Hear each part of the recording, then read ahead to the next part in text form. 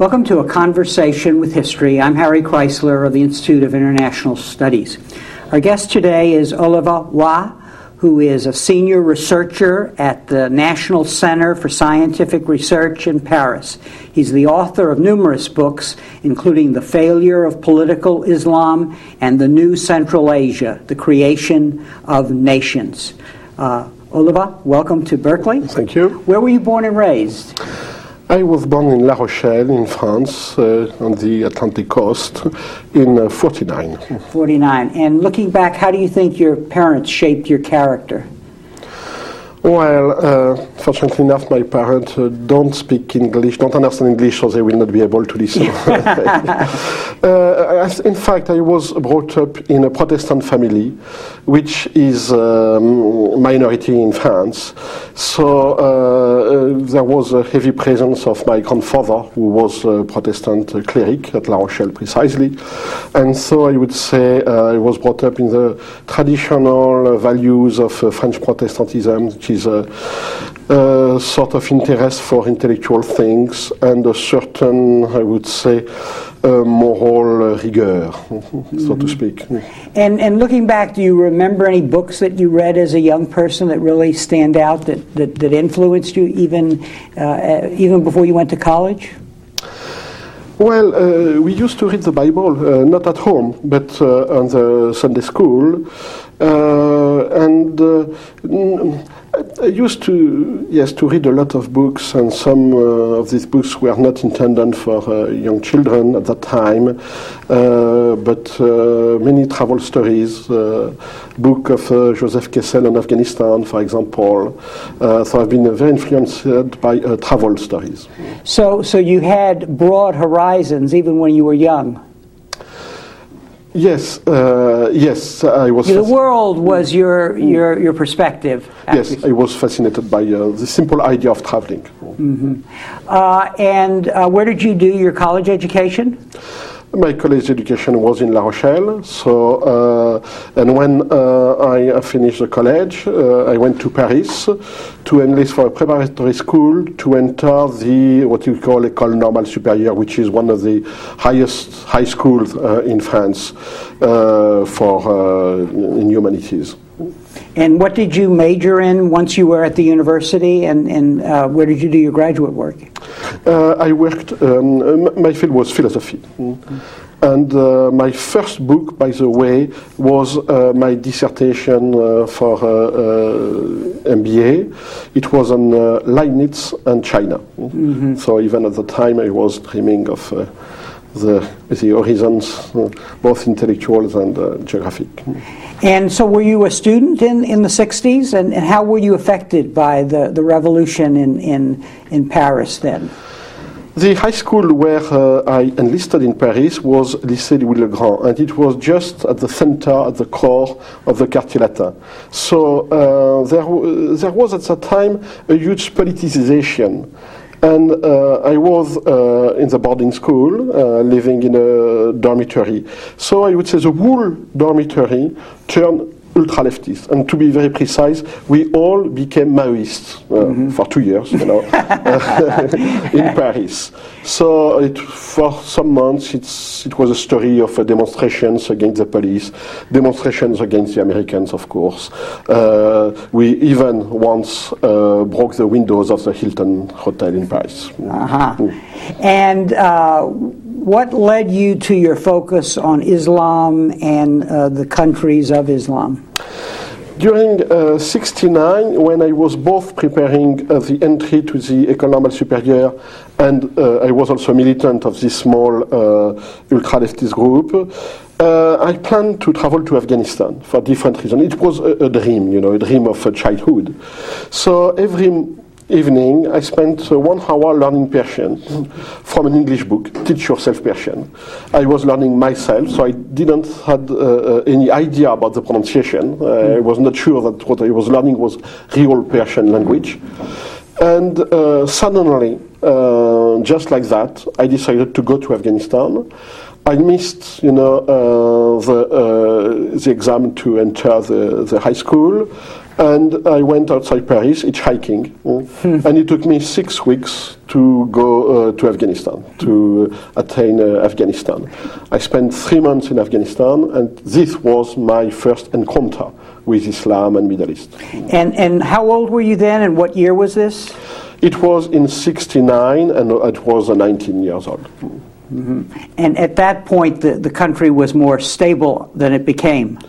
Not only the country, but the whole area. Yeah. In '69, you could travel, from Paris to New Delhi with just 2 visas, and no war, no civil war, no revolution, nothing. Mm-hmm. So it was the hippie trail. The first step was Istanbul, the second Tehran, then Kabul, and for many people, Kathmandu. So I was totally immersed in this hippie culture of the '60s, which for me was a way to get rid of the hyper-politicization of the life in Paris at that time. Mm-hmm. And what, having gone there, what led you to then want to study this place that you had been? Why that choice as opposed to others?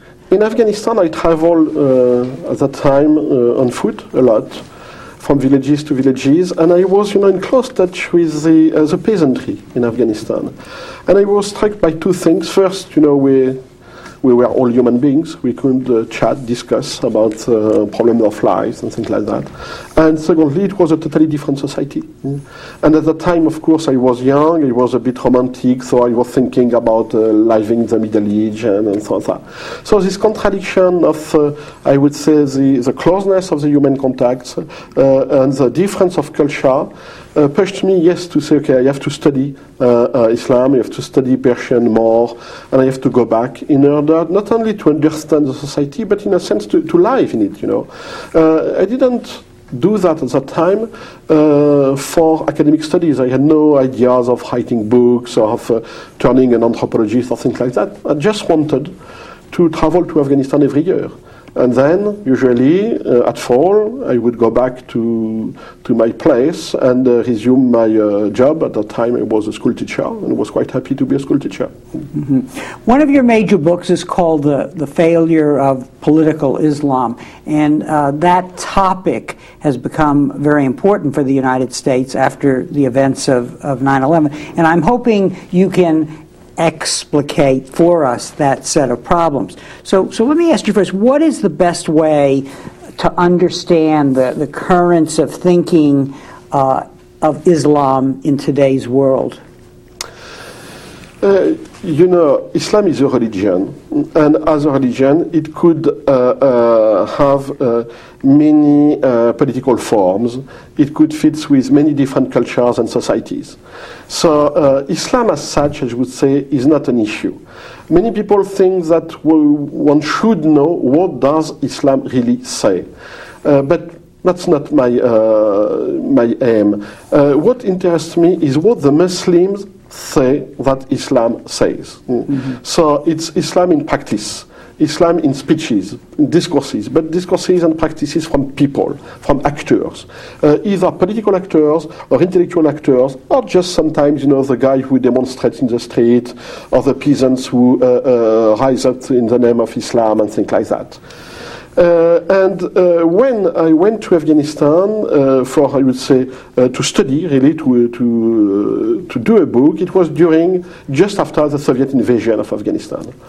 And I suddenly realized that the Mujahideen were sometimes headed by young intellectuals who could have become Marxist in other circumstances. These guys were students. They were educated in a modern system of education. Sometimes they speak foreign languages. They were engineers, for example, like Massoud or Hekmatyar. And these guys were fighting in the name of Islam, but they used, I would say, an almost Marxist terminology: revolution, state, ideology, things like that. So this mixing between modern Marxism, if I can say, and religion, traditional religion, fascinated me. And I was working on to what extent did they achieve their goal, which was at that time to create a true Islamic state. Mm-hmm. And these guys were not in the same line than the traditional ulama or religious Islamic scholars.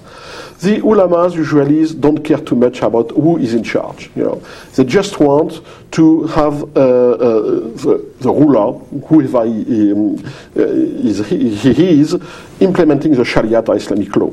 But my new friends at that time, these Islamists, as I call them, leaders, they wanted to create an Islamic state using an Islamic ideology in order to Islamize the society, to establish an Islamic economy, and so on and so. So, in a sense, it's a modern project. It's a modern view of what a society and a state is. And I followed them. Then I went to Iran also to see, and all my, I would say, intention was, my aim was, to which extent is their project viable? To which extent can they create an Islamic state? And when I visited Iran, about the same time, during the 80s, I suddenly realized how such an Islamic state simply doesn't work. Because sooner or later, politics prevail on religion. Now let's break this apart as we're talking. And what is it in Islam itself that creates contradictions that make that result impossible?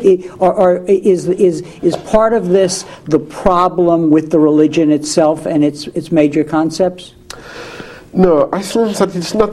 The problem is not Islam as such.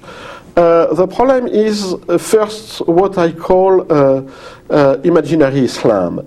The fact that, for example, let's take a very simple sentence. In Islam, there is no separation between religion and politics. You will listen everybody saying that. The problem is not, is this sentence really in the Quran? The problem is, what does the people understand with this sentence? Mm-hmm. And what do political actors do with such a sentence? Mm-hmm. How can it be translated into a political program? Mm-hmm. And in fact, the answers are multiple. And this project of creating an Islamic state using, modern concept of revolution, institutions, constitutions, ideology, and so, doesn't work, not because of Islam, but simply because there is no such a thing as a religious state. You can have states using religion. You can have a state using religious legitimacy. But you cannot have a state solely based on religion, whatever the religion. Okay, and why is that? Why can that not be?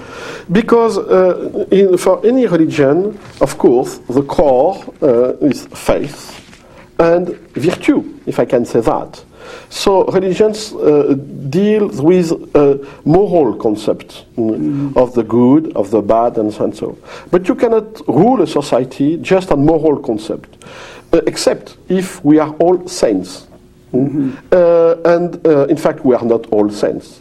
So here there is a good comparison between this sort of dreams and the Puritan utopia, the American Puritan. The American Puritan utopia. Yeah. And interestingly enough, President Khatami of Iran always speak very favorably about the American Puritans, because in fact, yes, it's the same imaginary, that you can have a society based on the virtue of the individuals. But sooner or later, of course, corruption is back. Mm-hmm. And I would say the common wisdom is that you need institutions to make a society work. You cannot rely on the virtue of the judge, on the virtue of your leader. You have to build institutions. So it means that sooner or later, the political rationality prevails on religious morality and religious thinking. So in a way, modernity and the modernization brings a political formula that is inconsistent with a religious basis. Is that what you're saying? I would say that you have to reformulate the religious views of societies in different terms. You cannot just say like that there is no difference between politics and religion, because you have an autonomous field of politics, which sooner or later leads to have an autonomous field of religion. And for Islam now, this is the challenge. How to conceive an autonomous field, an autonomous religious field. How to accept and to theorize, to make a theory about the delinking between religion and politics. And why can't that be done? Because, as I said, in the traditional imaginary of Islam, there is no difference. In fact, there has always been a difference, a practical difference. The rulers in the whole history of the Muslim world have never been clerics. The rulers were always, secular, not secular, but lay people who took the power by the sword. But okay, once they took the power, they used to say, we are a Muslim society and Sharia is a law of the state. But this allowed the ulamas to say there is no difference. But now, when the Islamists want to build a state on Islam, they have to rethink the traditional relations between Islam and politics. And they cannot use the paradigms of the sultans and emirs of the past. Because this traditional way of statehood doesn't fit with the ideological views of what should be an Islamic state. In an Islamic state, the leader, the head of the state, should be a real Muslim, the best Muslim of all. And here we have a problem. How can we appoint somebody on just Islamic criteria? Now, there is a misperception abroad, in our country at least, in popular consciousness, that the key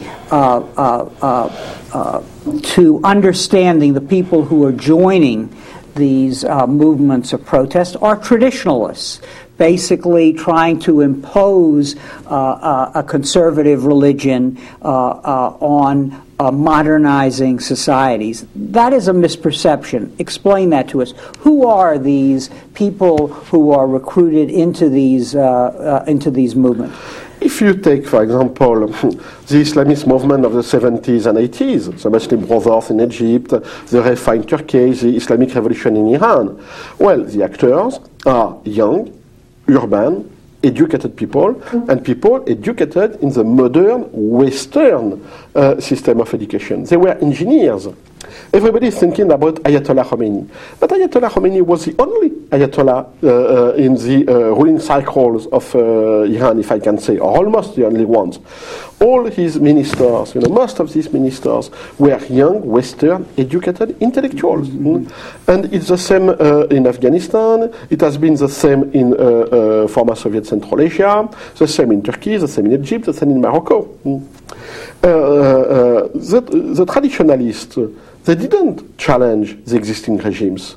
In fact, usually, and it's still true, most of the traditionalists are supportive of any kind of existing regimes, because they are traditionalists, they are conservative, they are not revolutionary, and what they want, is to have, yes, Shariat, is to have Islam being enhanced and supported by the government, but they don't contest the form of the regimes, they don't contest the rulers. But there is a protest by especially the radicals now of modernization, of the consumption products of a globalized age. Why is that, and what is it they're trying to achieve?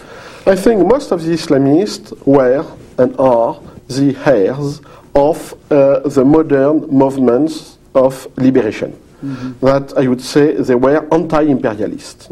It's clear, for example, in Iran, all the discussions revolving around economy are based not on Islamic consideration, but on the traditional, not traditional, but on the modern idea of building a non-dependent national economy. Mm-hmm. So they used the economists of the 60s. Mm-hmm. They don't go back to the Quran to discuss about the price of oil, or should we nationalize or privatize the oil industry. No, they think in terms of the debates of the 60s and 70s about statization, privatization, cutting the link with imperialism, being autonomous in comparison with the world leading economic power, that is the states. So, in this sense, the Islamists are modern. You know, mm-hmm. They are modern. And but there is a you say at one point in your book that the Islamists are attempting to restore dignity to the individual, to restore a sense of dignity in the face of humiliation. Explain that phenomena. The problem is, I would say, for everybody, and not only with the Islamists. In a time of globalization, people have the feeling that they are losing their identities, that they are just, becoming westernized, with no possibility to influence the big decisions on economy. So this sense of alienation is widely felt, of course, and the Islamists and the other kind of fundamentalism, not only the Islamists but the other guys, they have an answer. The answer of the Islamists is yes, we can combine modernization and Islamic identity. We can Islamize modernization. And we can be proud Islamic engineers. We can be proud and self-assertive Islamic rulers of an independent country. In this sense, yes, they touch a very sensitive chord. Mm-hmm. Now, is there a particular problem posed by Islam if you compare it with other protest groups across the world? Does Islam pose particular problems for those trying to assert their identity and embracing Islam as they do it? Yeah, it's a big issue. In a sense, the same use of a traditional religion to forge a new identity is not related only to Islam. We can see, for example, in India, with the BJP movement, we have the same use and reconstruction of Hinduism. Okay, but yes, the movement is specifically striking in Muslim states. Why? First, I think that Islam provides a common denominator through different categories of population. Mm-hmm. A young, modern, Western-educated intellectuals can speak with an illiterate peasant in terms of Islam. Okay. Mm-hmm. Secondly, Islam provides a universal ideology, which is not the case of Hinduism, nor Shintoism, nor what do you want. It's a universal religion with a tradition of fighting, not necessarily, of blood and things like that. But there is a brilliant history of Islam, which can now, which goes along now with the nostalgia of the idea that we lost our identity, we lost our territories, so now we can restore that by using the paradigm of the time of the Prophet, where Islam was an expanding and a world religion. So I think that this is a dimension of internationalism and universalism, which is specifically at work in the new Islamic militancy. Now, but there is a point at which it doesn't work. Is that because of the focus in Islam on the conversion of the individual achieving his own salvation, in a sense? It's common to Christianity too. I think it's the idea of ummah, of the Muslim community, is a big tool for political mobilization. Mm-hmm. And this idea, this concept of Ummah has also the advantage of providing an identity beyond ethnic, tribal, and national identities. In Middle East, which has been sometimes divided by colonial powers into rather artificial states, pan-Islamism is also a way to revert back prior to the colonial period. So still, I think that most of the concepts and slogans and mottos brought up by Islamism are not a comeback to traditional identities, but it's a response to Western colonization and encroachment. It has, it's in a way, it's a reactive identity. Mm-hmm. And it's an identity that has not really succeeded when it confronts the power of existing states in the region. So in a way, we see over time that these kinds of movements have not been successful in transforming the states that exist in the Muslim world. Is that correct? Yeah. The paradox of the Islamism is that, in a way, this movement have been shaped by the states they wanted to conquer instead of shaping these states. Mm-hmm. At the beginning, the Islamists, they just wanted to take the state and create an Islamic state. Mm-hmm. Taking the state doesn't mean necessarily violence. It could be through elections. But, of course, the state they were confronted with was a concrete state, the Egyptian state, the Lebanese state, the Iranian state, and so and so.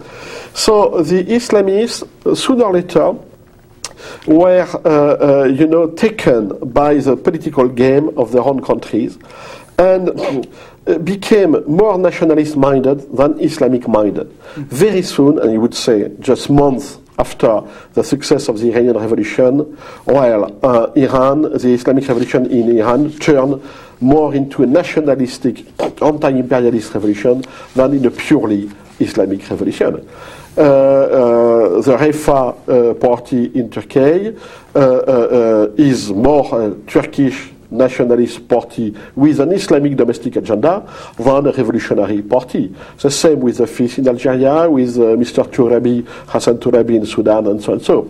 So the paradox of the Islamist movement is that in the name of establishing a common Islamic state for the whole Muslim community, they reverted to nationalism in most cases. Mm-hmm. And that is, for me, the failure of political Islam. They have been unable to bypass both the state and both the nation. Mm-hmm. And so in a way, the outlet for religion is really regional, right? When the religion or the Islamic movement confronts the state, it's captured by the state. It's captured by the state, even if it takes the state, which happens in Iran. Yeah. Now who? But in this part of the world, who tends to run the states? You're suggesting in your book that they're really solidarity groups, often traditional groups around a particular clan or an ethnic group. Yeah, the predicament of most of the Middle Eastern states is that, in fact, beyond the appearance of a modern state, what is working is what they call the Asabiya, networks of solidarity. Either if these networks are based on tribal links, like in Saudi Arabia, or on a specific religious minority, like in Syria, or based on military networks, like in Algeria. So, in any case, it's not a real state. It's just a way for a particular networks, a group of solidarity, to take the states and to work for its own benefit. So in these circumstances, the Islamists do provide an alternative. And to a certain extent, they succeeded. The fifth in Algeria succeeded to win the parliamentary elections in '91 because they run against the oligarchy. They say we do represent, wrongly or rightly, it's another issue. We do represent the whole population. The same in Iran. The same for the Hezbollah in Lebanon, who, of course, which addressed the Shia population. But they said to the Shia, until now you were represented by notables, big landowners, rich families, but now you, the people, you are in charge. So we have here, of course, a populist approach, certainly. But in a sense, the Islamist parties have been able to bring to the political space segments of population which were excluded from the political game. And this is, for me, the big and positive achievement of the Islamist movement in the Middle East during the 80s. But in a way, the state in the end is able to win out because the regimes that control the state can adopt the symbols, the apparent re-Islamization of the society and steal the thunder from these movements. Is that correct? Absolutely. So it's particularly clear in Iran, but in other parts. The ruling regimes suddenly used, I would say, a conservative re-Islamization in order to undercut the momentum of the Islamist parties. And the Islamist parties didn't realize that they were not, I would say, the legitimate owner of the representation of Islam in the political fields. They suddenly realized in the early 90s that Islam was a far more, polymorph movement than they expected. Let's take an example, Turkey. The Refah party had a very clear-cut slogan in the 70s. He used to say, look, in Turkey, 90% of the population claim to be mosque-going believers. So, and we have only 16% of the vote of the population. So if the Muslims in Turkey are coherent, they should vote for us, and we should achieve at least 80% of the votes. They never made more than 20. Why? Because there were other religious networks. The Brotherhood, for example, the Nahmandia, the Nurju. These Brotherhood were not political parties, of course, but they had a huge political influence. A part of the Naqshbandi, for example, could call for 3 million voters, and they used to bargain, these votes against some perks and things like that. So they had no intention to join the Refah party in creating an Islamic state. So suddenly, the Islamists who wanted to coalesce, all the Muslim believers into one political framework, realized that they do not have the monopoly of political Islam. That Islam is pervasive, and that nobody can claim to have the monopoly of political Islam. Now, you suggest in a way that the end result here is a focus on many of these Islamist groups on virtue, on a puritanical zeal to achieve personal salvation, and that as they react to this global culture of Walkmans and videos and so on, that it's a failure to overcome, but in addition it destroys whatever alternative culture that there might be. That it creates a sterility between the family on the one hand and the state on the other. Explain that. There are two issues here. The first issue is virtue as a political virtue. We know since the French Revolution that once virtue is in charge, it leads to terror. For very simple reasons. Nobody is virtuous enough, So one is always trying to expel the devil, the evil in us, and this leads to terror. It's why a good political system can work only on institutions and not on presupposed virtues of the leaders. So. Any system based on the idea that our leaders is the most virtuous of everybody is doomed to failure. The second problem is how do we deal with traditions, culture? Yeah. And I would say the anthropological society, the way the people are living, doing, networking, marrying, and so on. The Islamists, in fact, never endeavored to destroy their own societies. In Iran, for example, the problem was open just the day after the revolution. What should we do with the traditional Persian culture? Ferdowsi, for example. Ferdowsi is not an Islamic poet, not at all. And the music and so on. And after some hesitations, Khomeini said, okay, let's do. Let's keep our cultural legacy, Persian cultural legacy.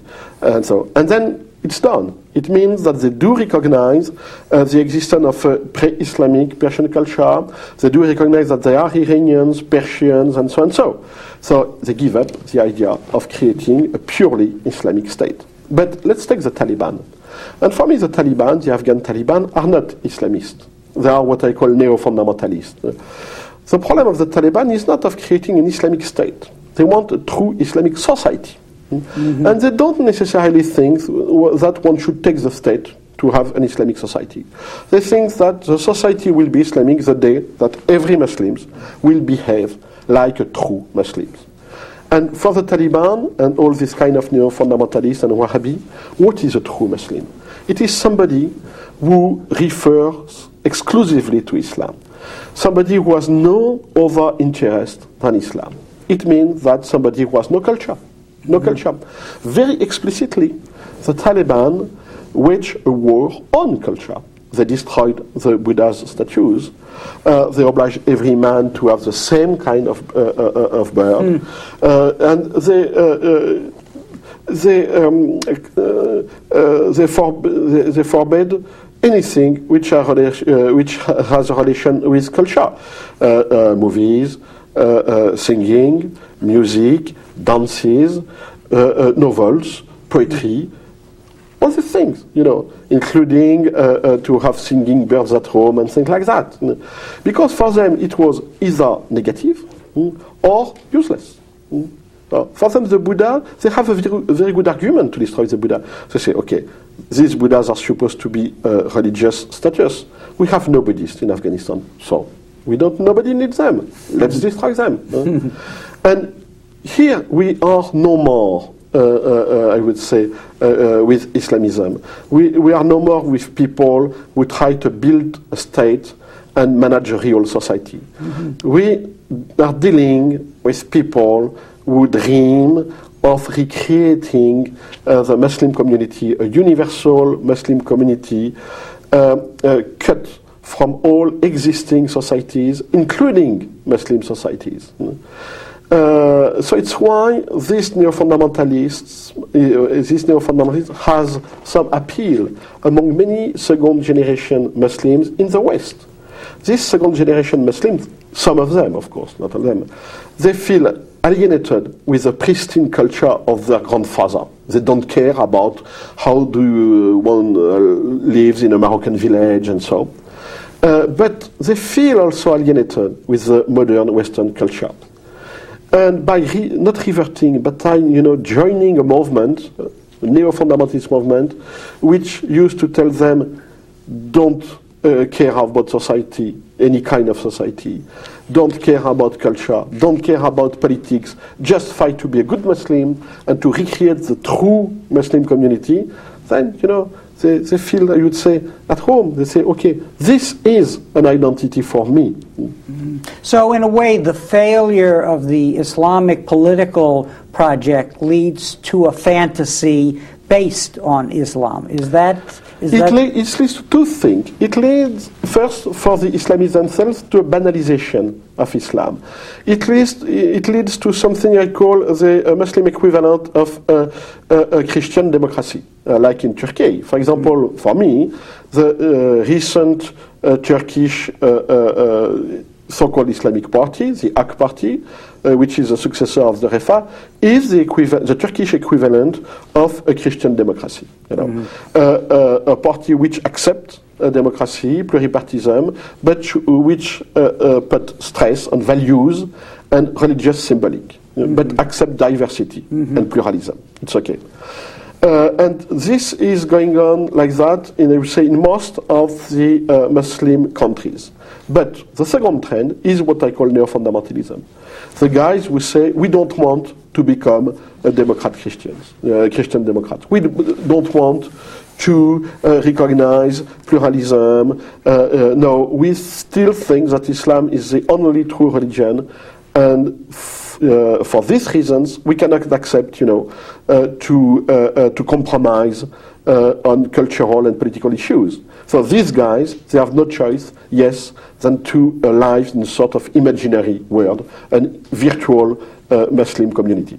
Now, where does Osama bin Laden and Al-Qaeda fit into this equation?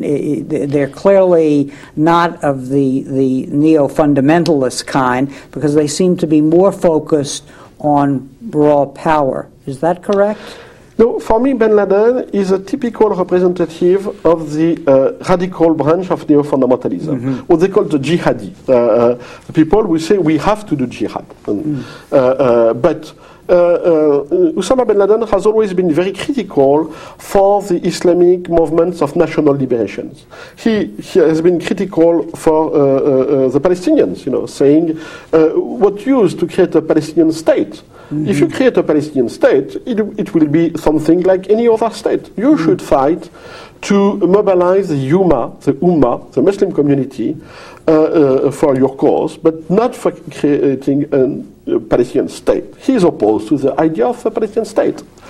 Bin Laden is a man who wants to unify all the Muslim population in the world against the world power, the United States of America. He doesn't care about Palestine, he doesn't care about Cairo, he doesn't care about Ankara, Istanbul, and so on. If one looks at the favorite jihad, holy war of bin Laden, it's not Palestine, it's not Egypt, it's not Saudis. Where is he fighting? New York, Bosnia, Kosovo, Chechnya, Central Asia, Afghanistan, Kashmir, Philippines, East Africa, so the periphery of the Middle East, and not at all at the core of the Middle East. Bin Laden is a man of a global world. He's a product, a child of our world. He's not somebody, some kind of crazy man from the Middle East coming from the desert, to fight the Crusaders. No. His battlefield is the modern world. Now, now that we have this broad picture, what has been the impact of the West, other than bringing modernization and creating these people who really want to protest but are in fact products of what they have protested? What has been the impact of the West, and is a war between civilizations inevitable? No, for very simple reasons. Civilizations have no more territorial basis. The East is westernized, and Islam is in the West. Most, not all, but take an example.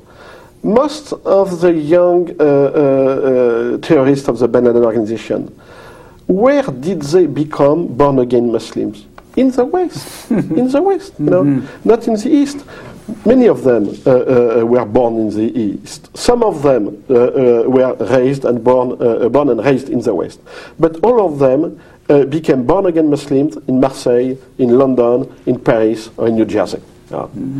So radical Islam now is not a spillover of the Middle Eastern conflict into the West. It's a consequence of the mixing of the West and the East. Middle Eastern societies are westernized. They are urban, modern societies. The problem is not with the traditional societies. We have no problem with traditional people. We have problem with the people who have been westernized. And on the other hand, now Islam is definitively rooted in the West. It's now in Europe. it has been acknowledged by the different regimes and governments in Europe. In the States, because there are less Muslims than other recent migrants, it's still not well understood. But it's clear that we have now a Western Islam. And this Western Islam is not different in theological terms from the Eastern Islam. We don't have two Islams. Mm-hmm. But the Muslims have a different way to experience and to live their faith. In traditional Muslim countries, while you can be, I would say, normal Muslims, but all your environment is Muslim. So you can fast because everybody is fasting. You can pray because everybody is praying. But once in the West, you have to reinvent, or at least to reassess your Muslim identity. What does it mean to fast? What does it mean to pray? What does it mean to avoid usury and so on in the West? So we have now a sort of refoundation of Islam due to globalization.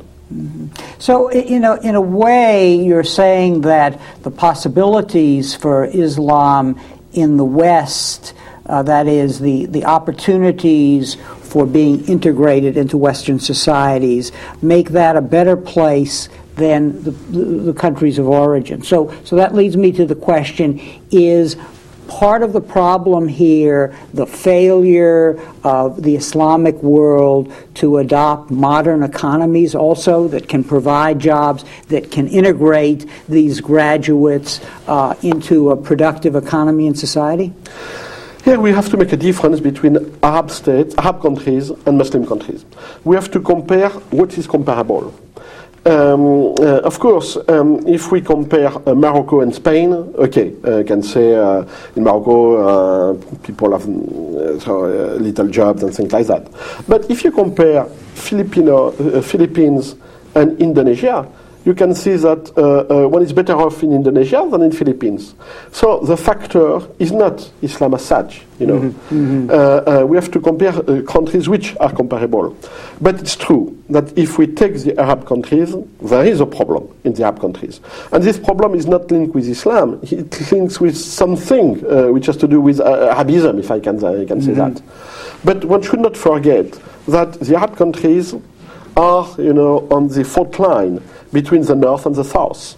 So many conflicts, which are in fact North-South conflict, are embodied, rooted in Arab countries like the Israel and Palestinian conflict. But it's true that there is a disappointment among many Muslims about their own politics, about what's going on in the Middle East. It's true that an Algerian living in France, or somebody with an Algerian descent, living from Algerian descent, living in France, he's an Algerian nationalist because of the legacy of the past. But he acknowledged that it's better to live in France now than to live in Algeria. So we have these complex and sometimes schizophrenic attitudes. I prefer to live in the West. I voluntarily left the Middle East to go to the West, but I doesn't want just to become a Westerner among others. So we have a recreation of identities. We do not have importation of identities. The way they express their faith in the West is, I would say, on an individual basis. They speak of faith. They speak of individual salvation. They speak of ethic and moral values. Because faith in the West, and especially not only Islamic faith, by the way, but also any kind of religious faith, is not supported by social environment, at least in Europe. I know that in the States, people go more easily to the church, but not in Europe. Western Europe is secularized, including Ireland, and tomorrow it will be Poland. Attendance to church is going to under 10% in every country.